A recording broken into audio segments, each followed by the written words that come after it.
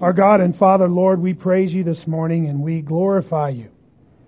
And we recognize that you are the God of heaven, Lord, that you sit on your throne in heaven.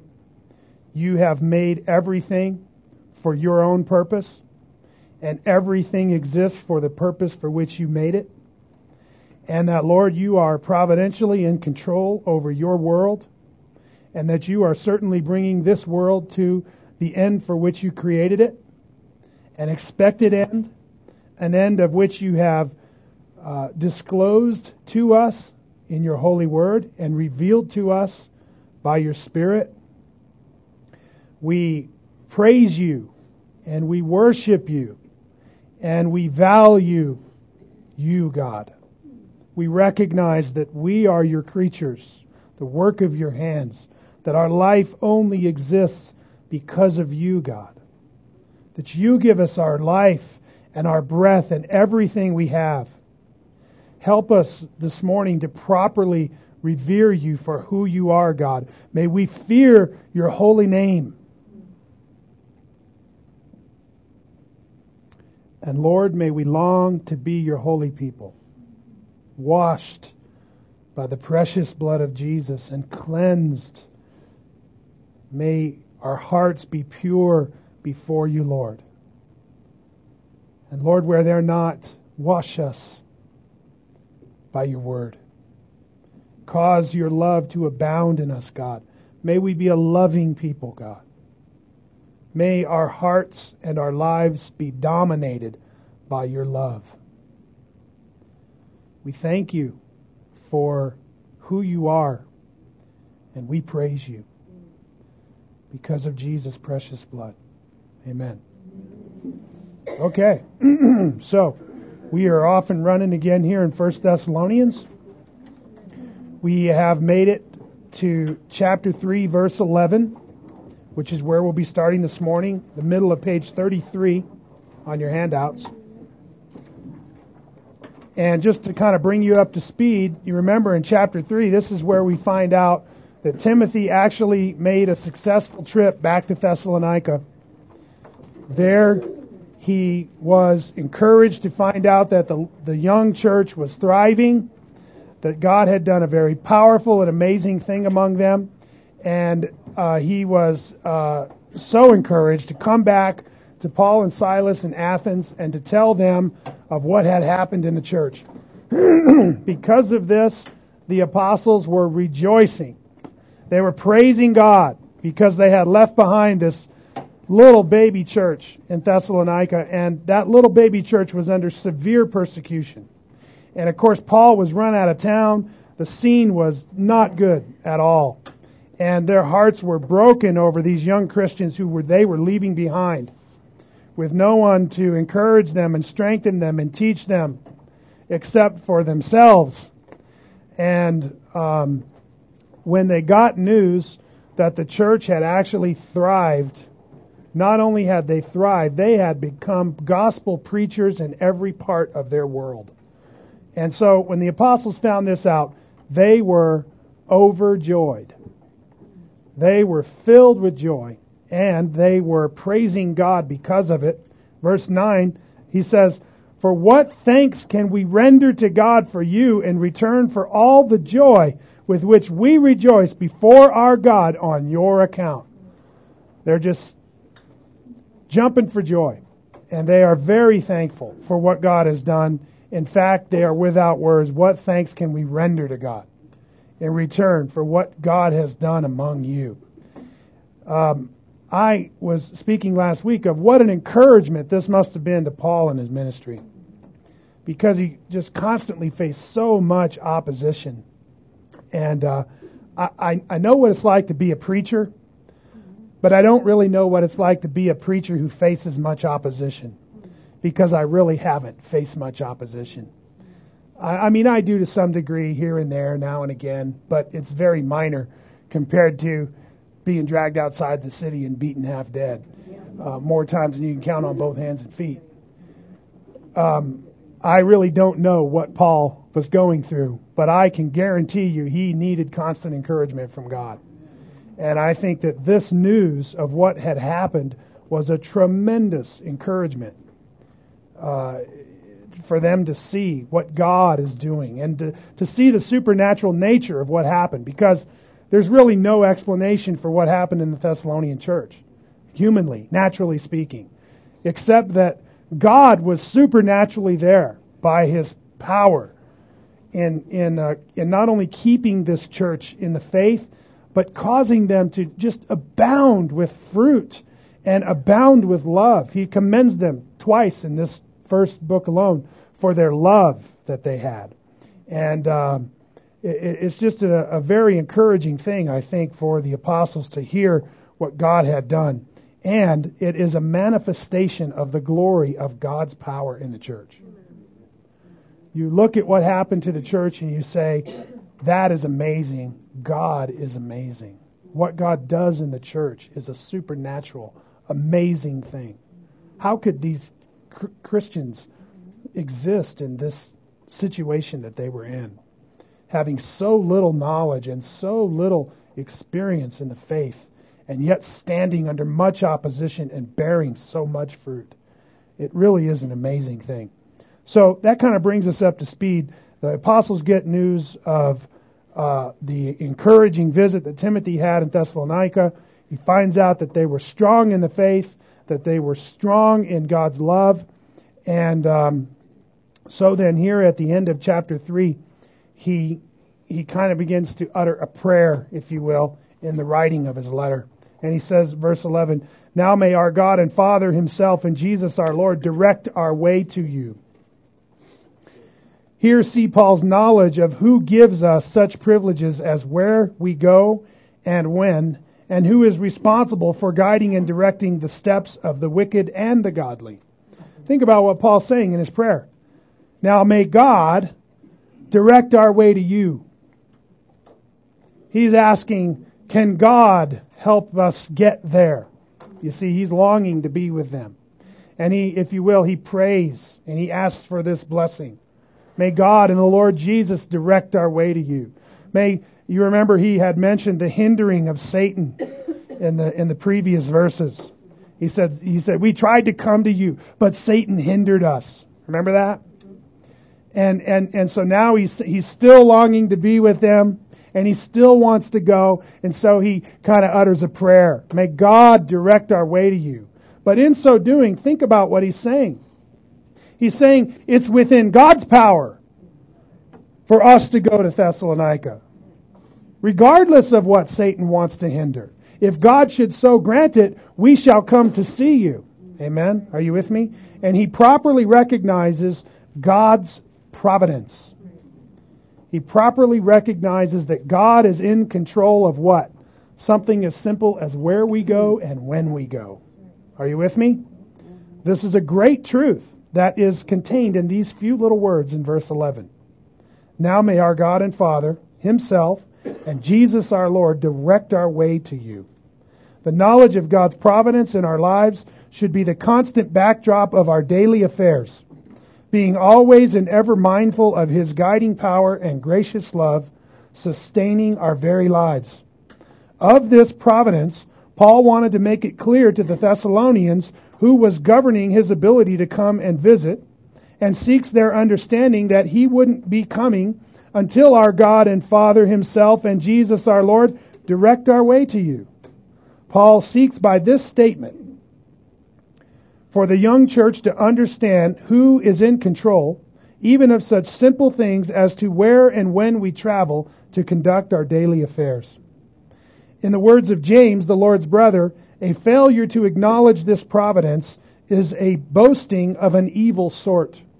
In James 4, he writes, verse 13 and following, "Come now, you who say, today or tomorrow we shall go to such and such a city and spend a year there, or engage in business and make a profit. Yet you do not know what your life will be like tomorrow. You are just a vapor that appears for a little while and then vanishes away. Instead, you ought to say, if the Lord wills, we shall live and also do this or that. But as it is, you boast in your arrogance. All such boasting is evil." You understand what James is saying? For us to say, you know what, hey, Tomorrow, we're going to go to Santa Fe. And when we get up there, we're going to do some business, and we're going to do this and that, and that's what we're going to do.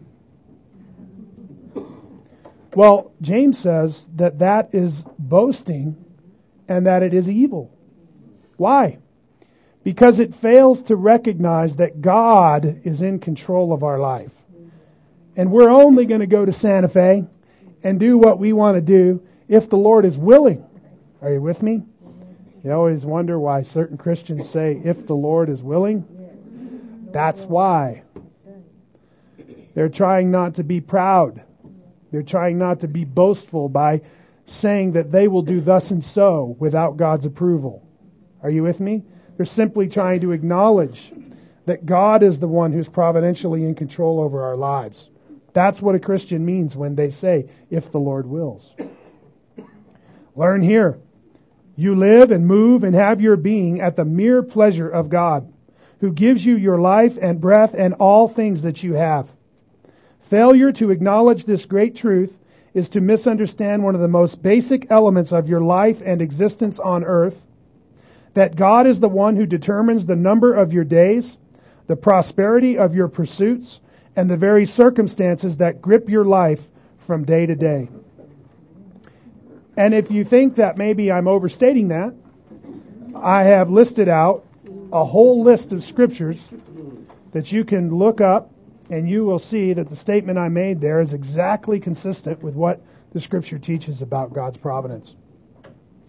Or we could simply talk about Acts chapter 17, verse 24 through 27, where the Bible says, the God who made the world and all things in it, since He is the Lord of heaven and earth, does not dwell in temples made with hands, neither is He served by human hands as though He needed anything, since He Himself gives to all life and breath and all things. And He made from one every nation of mankind to live on the face of the earth, having determined their appointed times and the boundaries of their habitation. You understand what that says about God?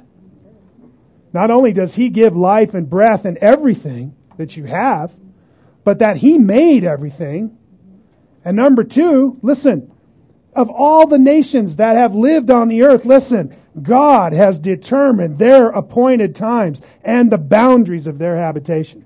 God is the one that decides when a nation shall be raised up and when a nation shall be torn down. It happens by His decree. God is the one that raises up leaders, and God is the one that deposes leaders.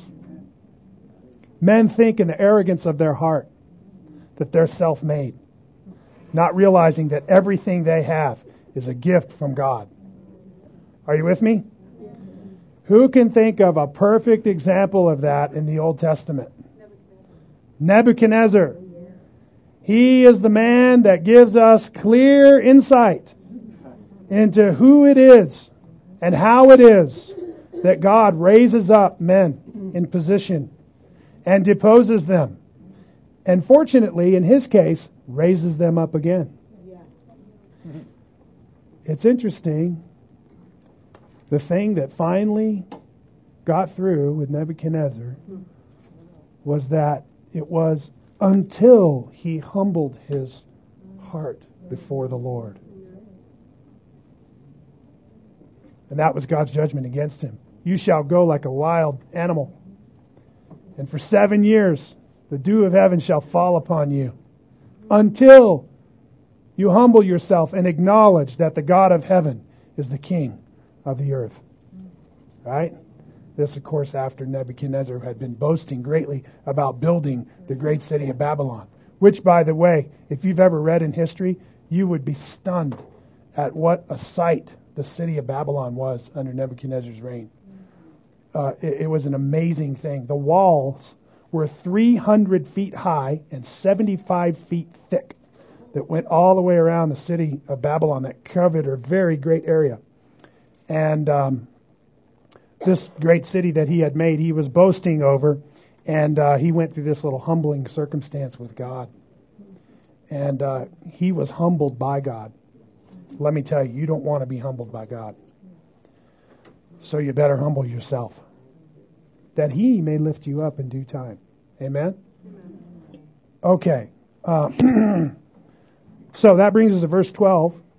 And may the Lord, see, he's praying for God. May God direct our way to you, and may the Lord cause you to increase and abound in love for one another and for all people, just as also we do for you. As Paul was longing to return to Thessalonica and complete what was lacking in their faith, verse 10, here he prays for the same. But in so doing, he touches on the essential nature of Christian sanctification. That is, the increase of God's love in the life of the believer. I think this is just a fabulous prayer for the church. You know, if you pray for the church, if you pray for our church, whatever church, the church universal, pray this prayer, that the Christians would abound in love. Family, this is what we lack so greatly. Are you with me? Let us grow in it. Let it be the thing that consumes our life to love God and to love others. Amen? This desire of Paul for them to complete what lacks would surely be fulfilled if in fact they would increase and abound in love for one another and for all people. The idea here is that the agape love, of course the word love here is the word agape, which is in their hearts by the Holy Spirit, would grow and enlarge and overflow.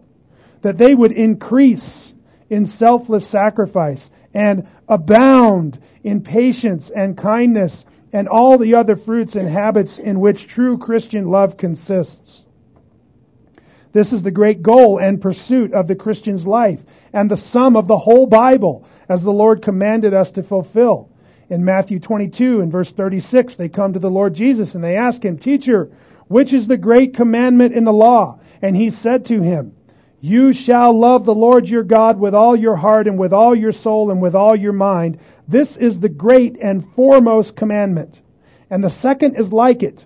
You shall love your neighbor as yourself. On these two commandments depend the whole law and the prophets." Here's what Jesus means. Take the whole Bible. Of course, in his day, that was the Old Testament. There was no New Testament when he said this. Take the whole Bible.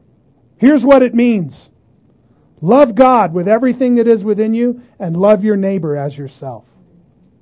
You understand? The very essential nature of what Christianity is love. Because love is the very nature of God himself. Amen? Of this love, William Burkitt comments, "Still our apostle perseveres in prayer on the behalf of his beloved Thessalonians.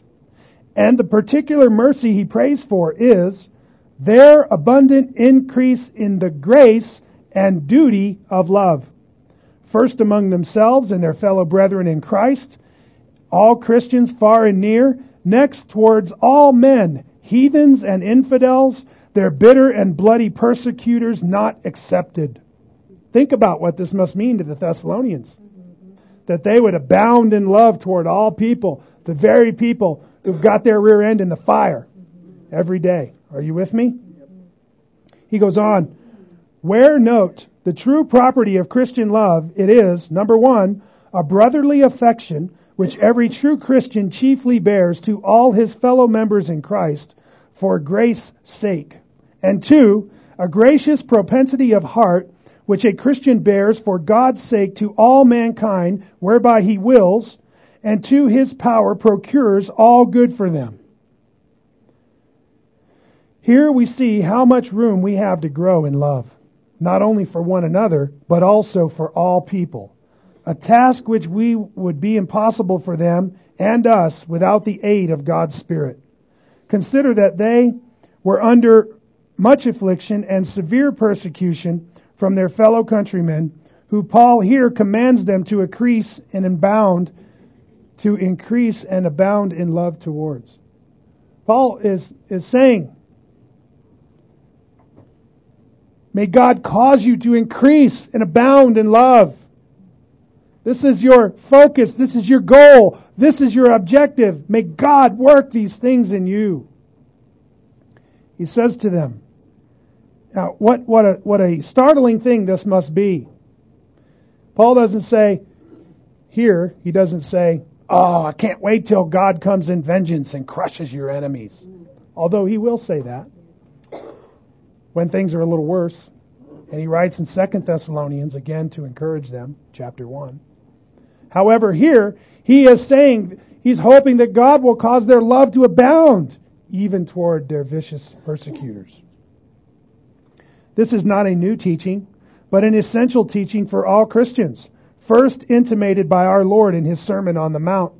In Matthew 5, verses 43 and following, the Lord speaks and he says, "You have heard that it was said, 'You shall love your neighbor and hate your enemy.'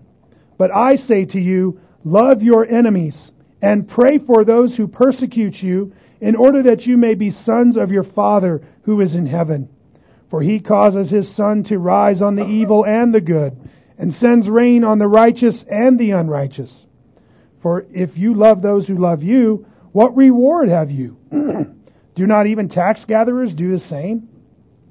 And if you greet your brothers only, what do you do more than others? Do not even Gentiles do the same? Therefore, you are to be perfect as your heavenly Father is perfect." And the Lord Jesus here tells us that we're to love our enemies. Amen? This is why Jesus is so set apart from every other teacher who ever spoke. Who would say such a thing, much less do such a thing? For wasn't it your sin and my sin that nailed him to the tree? And yet the ultimate love, the ultimate sacrifice, he would so love us. Amen? The supreme example of this love was our Lord himself, as he hung on the cross at the hands of his deadly persecutors and prayed for their forgiveness. "Father, forgive them, for they do not know what they do." Further, it is by this evidence that all men know that we are Christ's disciples, John 13:35, and also with this agape love abounding in our life, all our spiritual gifts and service are nothing and meaningless. Listen, if we don't have this kind of love, our message is empty because we're not a demonstration of it. Are you with me? Everything that we do and everything that we say, if it's not seasoned with the love of God, it's rendered powerless. And oh, how I have seen this in my own life as an immature Christian and wanting so much to have an impact in others' lives, but my own life not the testimony it ought to be. Are you with me? And how often I have encouraged somebody in the Word only to the next day fail them in my own behavior. Are you with me? And so we long to have the love of God season everything we do. Amen? I'm not going to let my past regrets, my past failures and the regret of it keep me from loving tomorrow. Are you with me? Tomorrow's a new day. Amen? It's a new day to love. It's a new day to serve. It's a new day to be filled with God's joy. Are you with me? John 13:34 and following, Jesus says, "A new commandment I give to you, that you love one another, even as I have loved you, that you also love one another. By this, all men will know that you are my disciples, if you have love for one another." Isn't that interesting? Jesus says, what's going to make other people know that your faith is genuine is what? Love. Amen? Listen to what Paul says. He says, "If I speak with the tongues of men," 1 Corinthians 13, "and of angels, but do not have love, I have become a noisy gong or a clanging cymbal. And if I have the gift of prophecy and know all mysteries and knowledge, and if I have all faith as to remove mountains, but do not have love, I am nothing. And if I give all my possessions to feed the poor, and if I deliver my body to be burned, but do not have love, it profits me nothing." In fact, this love, says Paul, is a debt we owe to all men and also the fulfillment of the law. Romans 13, verses 8 through 10, he says, "Owe nothing to anyone except to love one another. For he who loves his neighbor has fulfilled the law." Again, in other words, the meaning of the Bible. is what? Love your neighbor. Listen, he who has loves his neighbor has fulfilled the law. For this, you shall not commit adultery, you shall not murder, you shall not steal, you shall not covet. And if there is any other commandment, it is summed up in this saying, you shall love your neighbor as yourself. Listen, love does no wrong to a neighbor. Love, therefore, is the fulfillment of the law. Amen? James 2:8. If, however, you are fulfilling the royal law, according to Scripture, you shall love your neighbor as yourself, you are doing well. There, James also says love is the fulfillment of the law. Amen? Or Galatians 5, verses 13 and following. For you were called to freedom, brethren. Only do not turn your freedom into an opportunity for the flesh, but what? Through love serve one another. For the whole law is fulfilled in one word, in the statement, you shall love your neighbor as yourself. But if you bite and devour one another, take care lest you be consumed by one another. Amen? You see the contrast? Loving and serving one another, or biting and devouring one another. Amen? You want to know what love looks like? Looks like serving one another. And when you do it, guess what? You fulfill the law. In other words, you do what God commanded. Indeed, the love of God is our chief pursuit, and will not yet become full and abounding in us until we have died to our own self-will and self-love. But rather, it is a focus of benevolence toward others. Think about that. I don't know if in what terms you think about love, but love is something that is selfless. Love is something that is focused on the good of others. Love is focused on what brings the highest good. Are you with me? It may not always appear to be the thing that loves others. For example, I'll give you an example. Disciplining a child. Now, I'm going to give you this spanking because I love you. Yeah, right. Love doesn't always appear to be the thing that is for the highest good, right? But God's kind of love is always that kind of love. It is always love which is focused on the highest good of its object. Are you with me? So I'm saying this love will not become full and abounding. You see what he's praying for? I pray that the Lord will cause you to increase and abound in love. Do you have this on your radar, family? Is this what you're living for? That you would increase and abound in love?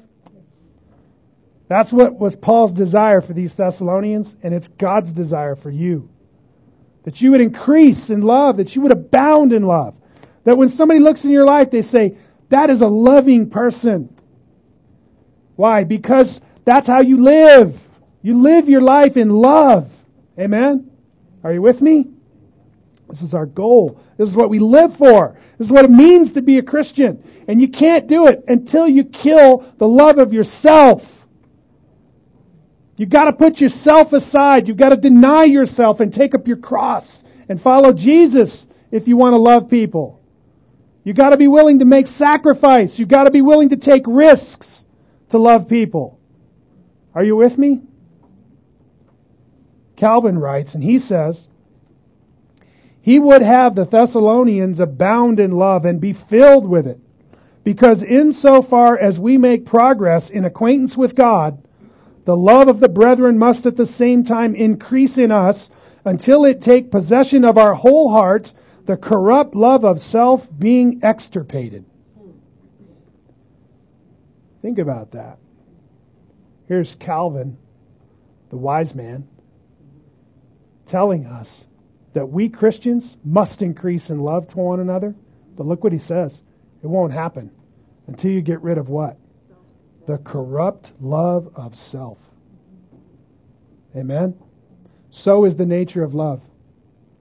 Love is a benevolent disposition toward others and a commitment to it. Amen? Would that our life were seasoned with the good fruits of the Spirit, as this is the true substance of the Christian faith and the rule by which we judge ourselves and measure the reality of our own true faith. Don't fool yourself. Are you truly a person of love? Colossians 3, Paul writes, he says, "And so, as those who have been chosen of God, holy and beloved, put on a heart of compassion and kindness and humility, gentleness and patience, bearing with one another and forgiving each other. Whoever has a complaint against anyone, just as the Lord has forgave you, so also should you. And beyond all these things, put on love, which is the perfect bond of unity." Amen? You see what we're called to, family?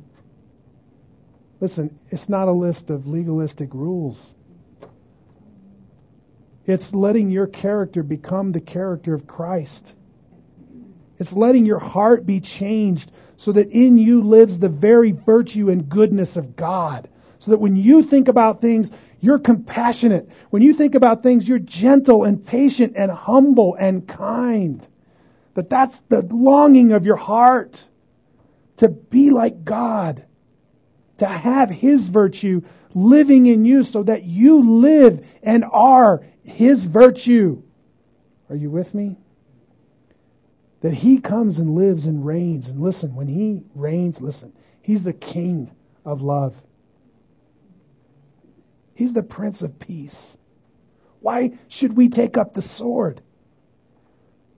When the Lord rules our heart, He's the Prince of Peace. He wants to make peace. He doesn't want to fight. Lay down the sword. Have some compassion. Don't you realize why you're fighting? Your heart is full of self-love. You're only concerned with your own interest. Deny yourself. Put your lusts aside. Focus on others. Esteem them as more highly than yourself. Esteem them as more important than yourself. Love others. Serve them. Care for them. Meet their needs. You have nothing to lose. What are you going to lose if you make a sacrifice? Some worldly thing? Your time? What are you giving up to love and serve others? God help us. Here then is the simple golden rule by which the Lord has told us to govern and judge our own hearts and motives. Matthew 7:12. Therefore, however you want people to treat you, so treat them. For this is the law and the prophets. But also notice that the chief agent in this abounding love is God.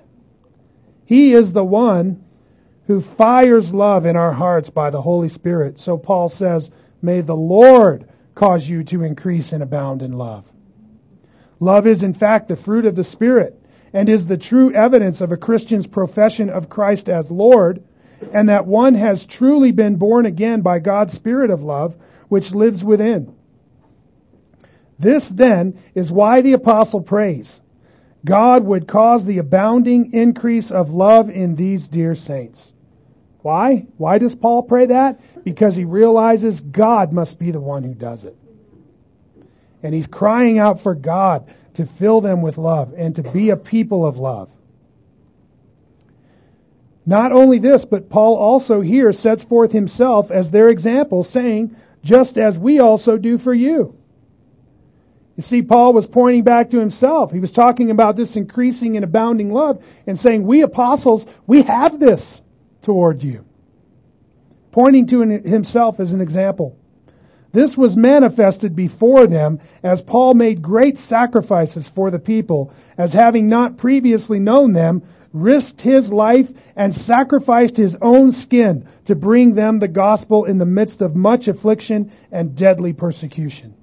Let me tell you, Paul's service to the Thessalonians was a demonstration of his love to them. If Paul was concerned about his own skin, he wouldn't have been there preaching the gospel. Amen? Well, he goes on, verse 13, so that he may establish your hearts without blame in holiness. Think about this. Tie this in with verse 12. May the Lord cause you to increase and abound in love for one another and for all people, so that he may establish your hearts without blame in holiness. Let me turn that around. How will your heart be established without blame in holiness? As you increase and abound in love toward one another and toward all people. Amen? You see that? You see what Paul is saying as he prays here? When Paul says so that, he looks to what he previously said about the Thessalonians abounding in love. If indeed the Lord causes them to abound in love for one another and for all people, this provides the basis for him to establish your hearts without blame in holiness. Paul here is praying for their continued growth in the Christian faith and maturity. Particularly here, that their inner man would be purified, asking that he may establish your hearts. Now think about what Paul's praying for. He's not saying, I hope you guys will begin to practice and demonstrate your love by giving them a big long list of things they ought to do for one another. That's not what he's praying for. What's he praying for? He's praying that their heart would be changed. He's praying that inside their inner being, they would have love dominating and living in their heart. That their desire, their longing would be to love. Because he knows this truth, that Christians will love others. Christians will love one another if love dominates their heart. If their intentions are loving, if their thoughts are loving, then they will love practically. But it has to live in the heart. We can't just do things with our hands and expect that that's pleasing to God if our heart's not in it. Are you with me? It's like this, wife. Why do you love and serve your husband? Husband, why do you love and serve your wife? Is it so that they'll be the cooperative person you want them to be? Or is it so that you'll get the thing that you want out of the marriage that you're after? Corrupt love. That's not love. That's narcissism. You with me? I'm sorry to be so direct and forward. Really, I'm not at all.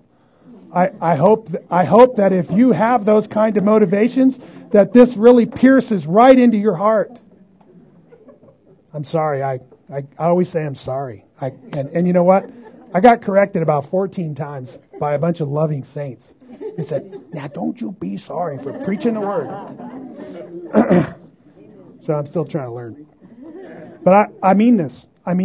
Why do you love and serve your husband? Why do you love and serve your wife? Is it because you want their highest good? Is it because your heart is so disposed toward them? You want their life to be comfortable? You want their life to be peaceful? You want their life to be filled with joy? You want them to be content in their relationship with you? Is that why you serve them? Because you want their good? Not only that, what sacrifices do you make toward that end? Are you sacrificing your time? I know husbands, this is a thing for husbands, right? Come home from work all day, what do you want to do? Well, you want to go off in your cave and do your thing, right? And you know what your wife needs? You need to sit down. First you need to embrace her. Hello, honey, I love you. Kiss her, right? You're wonderful. You're marvelous. I love you, dear. You're the most important thing in my life. I am so glad we are reunited on this day, right? And then you need to sit down. You need to listen to that woman. She's got a lot to tell you.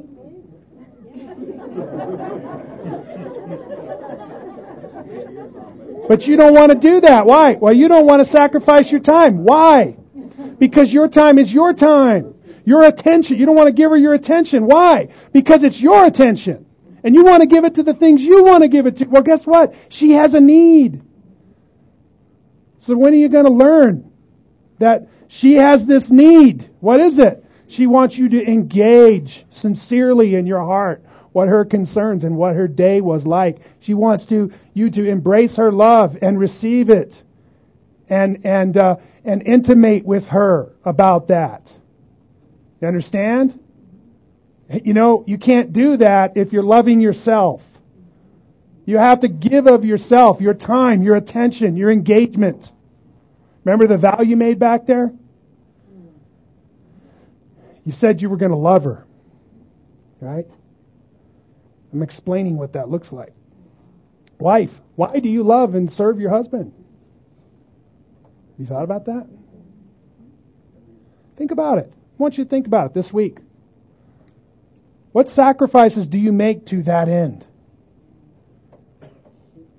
Test the love that's in your heart. Is it real? Is it the kind of love that God has? Is it the agape love of God? A love that's focused on their benefit and on their highest good and willing to make sacrifice for it? Are you with me? It's awful quiet. It's not easy, is it? It's not easy to love. The flesh doesn't want to love. It's not easy to kill the flesh. That's what you got to do if you want to love. That's what Calvin was telling us. Until you kill the flesh, until you kill the self-love, until you kill that narcissistic heart of yours, you can't love and serve others. But when you do, I want to tell you there is freedom and there is joy. There's no lasting joy in serving yourself. That leads to misery. Right? As you love and you serve others, let me tell you, it is far better to give than it is to receive. Amen? Well then, consider what a heart is like that is without blame in holiness before our God and Father. Paul is here praying for their complete sanctification, abounding love, verse 12, and pure hearts without blame and holiness, verse 13. Expressions of what completed sanctification looks like in the Christian life. Now, you know, that's maybe a bunch of technical, theological things I'm saying to you, but I want you to consider. I'm going to repeat it. Paul is here praying for their complete sanctification. You understand what that is? It's the process whereby God is making you like Him. He's praying for that. And in so doing, this is what he prays for. That their love would abound and increase toward one another and toward all people. And that they would have established hearts without blame in holiness before God. That their hearts would be pure, genuine, real. Are you with me? These are expressions of what completed sanctification looks like in the Christian life. Here's what I want you to get out of this. This is the goal of your life as a Christian. That your life would abound and increase with love toward your brother Christians and your sister Christians and toward all people. And that your heart would be without blame in holiness before God. In here, family, in the dark closet of your heart, where nobody else sees but Christ. Are you with me? That is the goal of our life. It's to purify our hearts before God and to have His love abounding and increasing in our life. Amen? Say amen if you know that's true. Amen. Here then is expressed the goal and objective of our growth and maturity as Christians.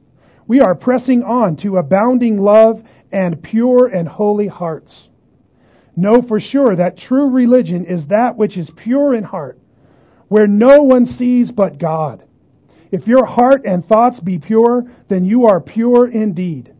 Here also, see that people's hearts are before our God and Father, who searches hearts and minds in order to test the moral purity of our hearts, which moral purity pleases Him, and the opposite wickedness does both repel and disgust Him.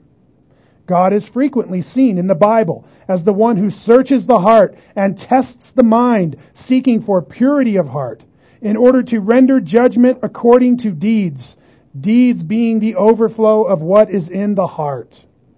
Even Christ himself is said to do this in the New Testament. Consider 1 Chronicles 28:9.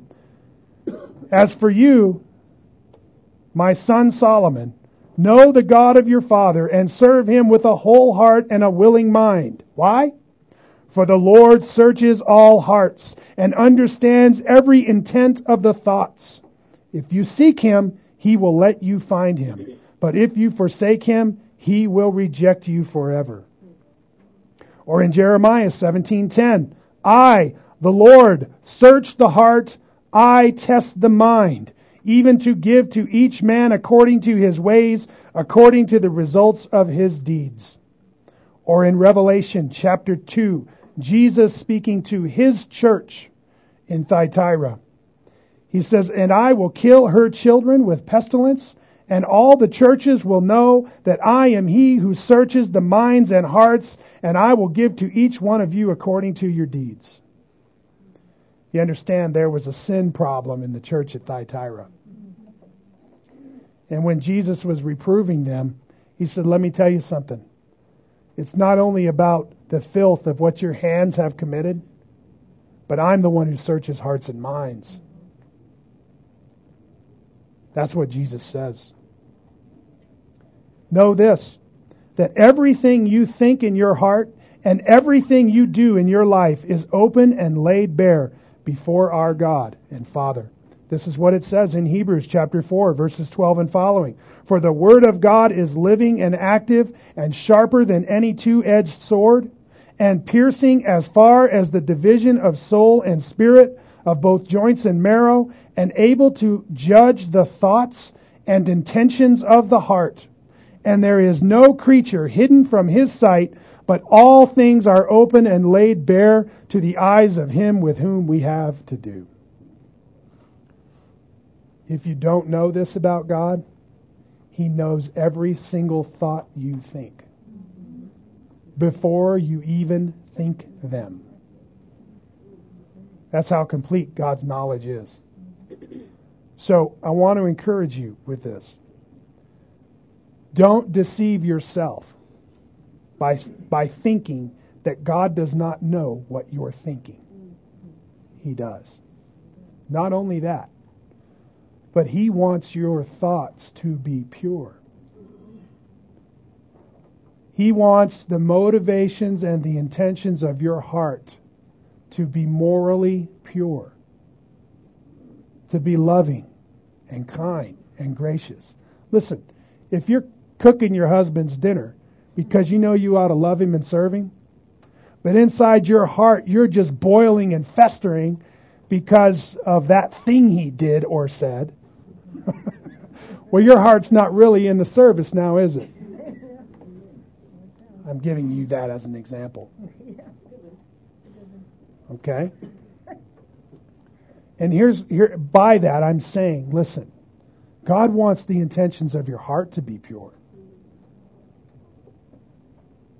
So don't think that God's pleased because you're cooking the dinner. That's what I'm saying.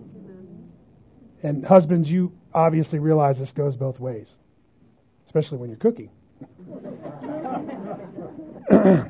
Hey, that's a good way you can serve her. Make a sacrifice. I got one amen. I would have thought I heard the choir of angels. Or maybe you don't want your husband to cook. Only if you got peanut butter.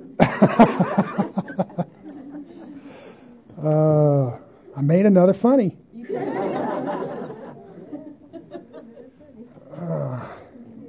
Where were we?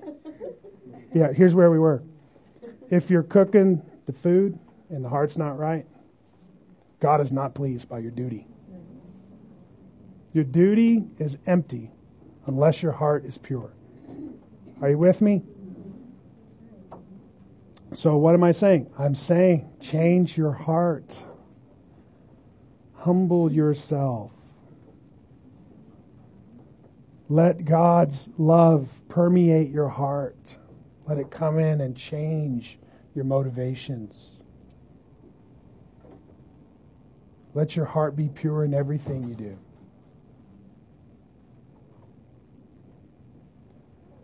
Paul's thought of them having pure and holy hearts and abounding love is seen in view of the Lord's second coming. He states, may your be without blame and holiness before our God and Father. What? At the coming of our Lord Jesus with all His saints. So, these prayers, he's praying for this sanctification, for this abounding love, and for these pure hearts. He's saying, in view of the coming of our Lord Jesus. The idea is, God make their hearts pure. God make their hearts loving so that when Christ shows up, they're a loving and a pure people. Are you with me? He states, at the coming of our Lord Jesus with all His saints, implying that our abounding love and holiness ought to be rightly established before our God and Father when He comes. Now, the coming referred to here is the Greek parousia, which Paul mentions at the end of every chapter in 1 Thessalonians. He constantly kept them apprised that everything they do is focused on the hope of the coming of our Lord Jesus with all of His saints. Now, I wanted to point this out to you. If you have your Bible, look in 1 Thessalonians. I mentioned this to you before, but I want you to see it again. Because as we move toward the end of this book, it's really focused on an eschatological theme. But if you start back at chapter 1, I want you to see this. In every single chapter of this book, at the end of the chapter, Paul speaks about the second coming of Christ. In chapter 1 and verse 10, there he says, and to wait for His Son from heaven, whom He raised from the dead, that is Jesus, who rescues us from the wrath to come. And at the end of chapter 2, in verse 19, for who is our hope, or joy, or crown of exaltation? Is it not even you in the presence of our Lord Jesus at His coming? You see what he's doing? He keeps reminding them that Jesus is coming. He keeps reminding them that Jesus is coming. And family, let me tell you something. You need to be encouraged to know that Jesus is coming. If you don't keep your eyes focused on that, you are going to lose your hope, man. You are going to find yourself trudging through the mire of this world without the encouragement you need to carry on. Because this place is broke bad. Amen. And many times we get tired of trudging through this mud. Amen? And our hearts get downcast. But let me tell you something. It will not always be this way. This is just a light and momentary affliction. This thing is all going to be over soon. And I mean soon and very soon. This life is what? Nothing but a vapor. It's here today and what? Gone tomorrow. Are you with me? Listen, it's coming soon. He is coming soon. And He's going to fix it. And when He fixes it, He's going to fix it right. And it will be fixed right forever and ever and ever, world without end. Are you with me? And you need to have your hope firmly fixed on that. And that's what Paul is saying. He says, look, you're our hope, our joy, our crown. Isn't it even you in the presence of our Lord at His coming? Or chapter 3, verse 11. So that He may establish your hearts without blame and holiness before our God and Father at the coming of our Lord Jesus with all His saints.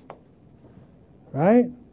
Or in chapter 4, verses 15, for this we say to you by the word of the Lord, that we who are alive and remain until the coming of the Lord will not precede those who have fallen asleep. For the Lord Himself will descend from heaven with a shout, with the voice of the archangel, and with the trumpet of God, and the dead in Christ will rise first, and then we who are alive and remain will be caught up together with them in the clouds to meet the Lord in the air, and so shall we always be with the Lord.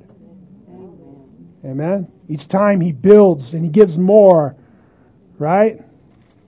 And then again in chapter 5, in verse 23, now may the God of peace Himself sanctify you entirely. And may your spirit, soul, and body be preserved complete without blame at the coming of our Lord Jesus Christ. Amen? Faithful is he who calls you, and he will also bring it to pass. Amen? So, here we are in chapter 3, verse 11. Look, here comes Paul again. The Lord Jesus is coming with all of his saints. He constantly kept telling them that. Here the apostles' prayer is that they are morally pure at the soon coming of Christ, who is in fact coming with all his saints. The term here for saints is the Greek hagios, meaning holy ones. Christ is coming with all his holy ones, and the church is to be prepared by being holy for his arrival. Now, it is disputed whether these holy ones are actually men or angels. Christ is said to come with his saints, but also for his saints. A tension which is relieved because saints simply means holy ones and can refer to either men or angels. Notwithstanding, the second coming of Christ is said to be attended by angels in many places. And just so that you knew that was true, I gave you a list of scriptures that say that very clearly. Not only that, in some of those places they are called holy ones, hagios. Okay? So, I'll just also tell you, 2 Thessalonians 1, 7 and 8, there Paul says that the Lord is God's going to give you relief to you who are afflicted and to us as well. When? When the Lord Jesus shall be revealed from heaven with his mighty angels in flaming fire, dealing out retribution to those who do not know God and to those who do not obey the gospel of our Lord Jesus. What's the point? The point is that when Jesus comes, he's coming with his mighty angels in flaming fire. Okay? So, back to verse 11 of chapter 3, what does he mean when he says that the Lord is coming with all his saints? I'll tell you what I think he means. I think he means men and angels, because I do believe he is coming with his saints, and I do believe he's coming with the angels of heaven.